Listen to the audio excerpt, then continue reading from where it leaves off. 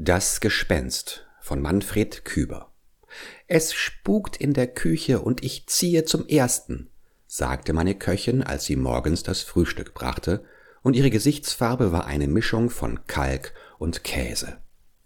»Das ist Blödsinn«, sagte ich ruhig und beherrscht, aber es lief mir kalt über den Rücken, denn niemand kann solche Eierkuchen backen wie meine Köchin, und die Aussicht, ohne solche Eierkuchen zu leben, war entsetzlich. »Es ist kein Blödsinn«, sagte die gequälte Frau. »Ich habe die ganze Nacht nicht geschlafen. Es hat geheult und gestöhnt und geschlappt wie mit einem Tuche. Es war ein Leichentuch, das geschlappt hat.« »Wann war das?« »Um Mitternacht.« Ich überlegte. »Lassen Sie mir einige Nächte Zeit«, sagte ich schließlich, »ich werde dafür sorgen, dass es nicht wieder vorkommt.« Die Lage war klar. Ich hatte zu wählen zwischen einem Gespenst und den Eierkuchen. Ich setzte mich an den Schreibtisch und schrieb folgenden Brief. »Sehr geehrter Herr Gespenst, meine Köchin beschwert sich, dass Sie in der Küche spuken. Sie sollen heulen, stöhnen und mit einem Leichentuch schlappen. Ich ersuche Sie, das zu unterlassen. Meine Köchin kündigt mir sonst, und sie ist die einzige in der Stadt, die gute Eierkuchen backen kann. Wenn Sie spuken wollen, so beschränken Sie sich auf mein Arbeitszimmer oder wählen Sie die Stunden, wenn meine Köchin ausgeht.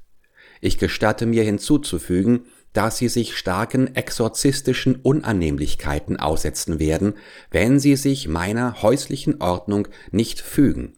Hochachtungsvoll, Unterschrift.« Am anderen Morgen nahm ich das Papier wieder zur Hand.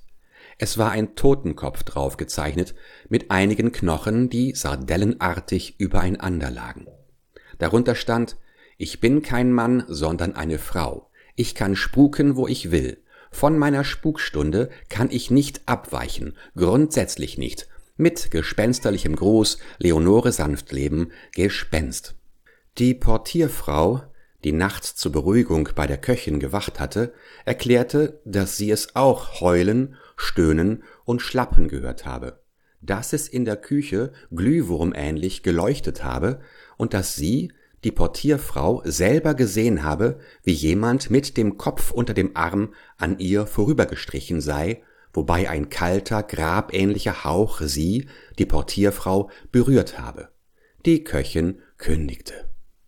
Mir wurde eiskalt, wegen der Eierkuchen. Frau Leonore Sanftleben musste fort. Ich wusste ja nun immerhin einigermaßen, mit wem ich es zu tun hatte. Es war ein weibliches Gespenst, darum die Hinneigung zu den Küchenräumen. Es war ferner eine Dame mit Grundsätzen, aber welche Dame hat keine Grundsätze? Und schließlich sind Grundsätze doch dazu da, um überwunden zu werden. Und besonders solche von Damen. Schön musste Frau Sanftleben nicht sein, sonst würde sie den Kopf nicht unter dem Arm tragen. Na, wir werden ja sehen, dachte ich, setzte mich an den Schreibtisch und schrieb folgenden Brief. Frau Leonore Sanftleben, Gespenst, hier. Sehr geehrte gnädige Frau, ich bestätige Ihnen dankend Ihre werten Zeilen von der gestrigen Nacht und bitte Sie höflichst, sich heute um Mitternacht zwecks einer Unterredung mit mir in meinem Clubsessel freundlichst materialisieren zu wollen. Mit gespensterlicher Empfehlung, hochachtungsvoll ergebenst, Unterschrift. Um Mitternacht saß ich an meinem Schreibtisch und wartete. Der Clubsessel stand seitwärts am Fenster, so dass er vom Mondlicht voll beschienen wurde, um Frau Sanftleben die Materialisation zu erleichtern. Ich hatte beschlossen, die Angelegenheit höflich, aber sehr sachlich zu erörtern und hatte mir kurz die nötigen Notizen gemacht. Heulen, stöhnen, schlappen, Leichentuch, glühwurmähnliches Licht, Grabeshauch, Kopf unter dem Arm. Die Uhr schlug 12. Das Zimmer verdunkelte sich und unter der Sofaecke kamen stöhnende Laute hervor. Hu, hu, hu, in asthmatischen Abständen. »Sind Sie das, gnädige Frau?« fragte ich. »Huhu, sind Sie unter dem Sofa, gnädige Frau?« »Huhu«, ich dachte an die Eierkuchen. »Gnädige Frau, ich bin kein Teppich. sagte ich energisch. Ich kann nicht zu Ihnen unter das Sofa kriechen. Ich habe Sie gebeten, sich auf meinem Clubsessel zu materialisieren. Bitte, nehmen Sie Platze. Auf dem Clubsessel erschien ein zitternder Schleier, formlos und unsympathisch. »Gnädige Frau, entwickeln Sie sich jetzt bitte. Ich kann mich nicht mit einem Schleier, einem Gegenstand der Konfektion unterhalten. Ich habe Frau Sanftleben nicht einen Lappen hierher gebeten.« Jetzt wuchs der Schleier und wurde greulich groß. Wenn daraus Frau Sanftleben werden sollte, so musste sie viel Raum für ihre gespensterliche Existenz benötigen. Endlich saß sie vor mir. Im Reifrock eine ältere Dame, durchsichtig und korpulent. Ihr Busen wogte und sie phosphoreszierte heftig. »Phosphoreszieren Sie bitte nicht so unangenehm«, sagte ich. »Ich habe Sie hierher gebeten, um mich über Ihre Spukangelegenheiten zu unterhalten, nicht um Ihre transparenten Eigenschaften zu bewundern oder Ihre selbsttätige Leuchtfähigkeit festzustellen.« »Mein Herr«, sagte Frau Sanftleben, und in ihrem Kopf glühten 2 Augen auf, dass glühende Kohlen ein alberner Scherz dagegen waren. »Brennen Sie keine Löcher in meinen Clubsessel«, sagte ich. »Und nun will ich, um auf den Zweck unserer Unterredung zu kommen, einige Fragen an Sie richten. Warum spuken Sie hier, gnädige Frau?« »Ich bin in diesem Haus gestorben«, sagte Frau Sanftleben und seufzte. »Meine aufrichtige Teilnahme«, sagte ich, »aber Ihrem Kostüm nach zu urteilen ist das ziemlich lange her, und Sie sollten sich darüber nicht mehr echauffieren.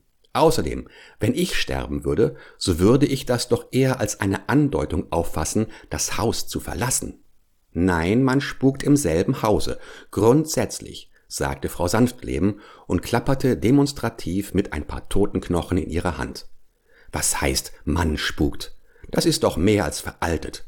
Ich dachte, Sie wären Selbstständiger.« »Ich bleibe hier und ich spuke hier«, sagte Frau Sanftleben.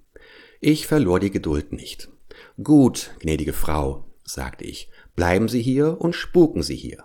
Aber nehmen Sie Rücksicht auf meine Köchin und meine Eierkuchen. Wählen Sie eine andere Stunde. 12 Uhr nachts ist allgemein üblich. Es ist Gespensterseance.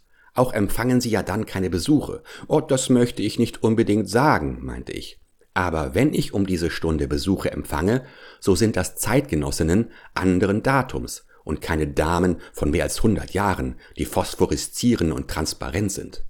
Im Übrigen handelt es sich weniger um mich als um meine Köchin, und meine Köchin fürchtet sich, weil sie stöhnen und glühen und sich groteske Scherze mit ihrem Kopf erlauben.« Ich sah auf meine Notizen.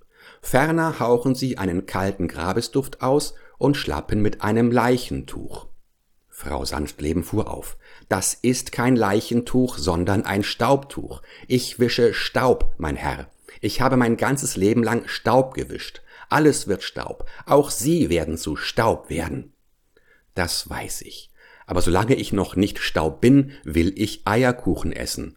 Und wenn Sie meine Köchin fortheulen und fortglühen, so bekomme ich keine Eierkuchen mehr.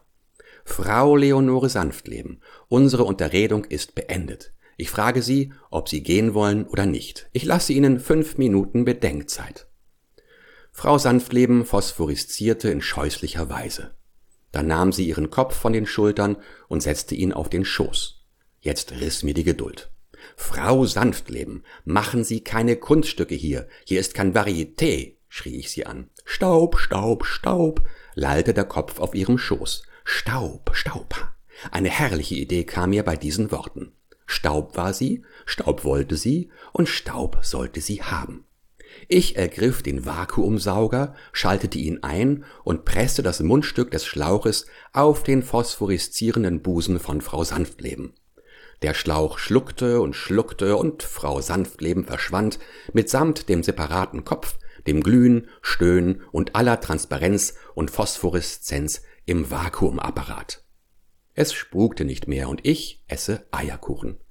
Der Vakuumapparat aber arbeitet so wie nie zuvor. Frau Sanftleben hat ihren Beruf darin gefunden.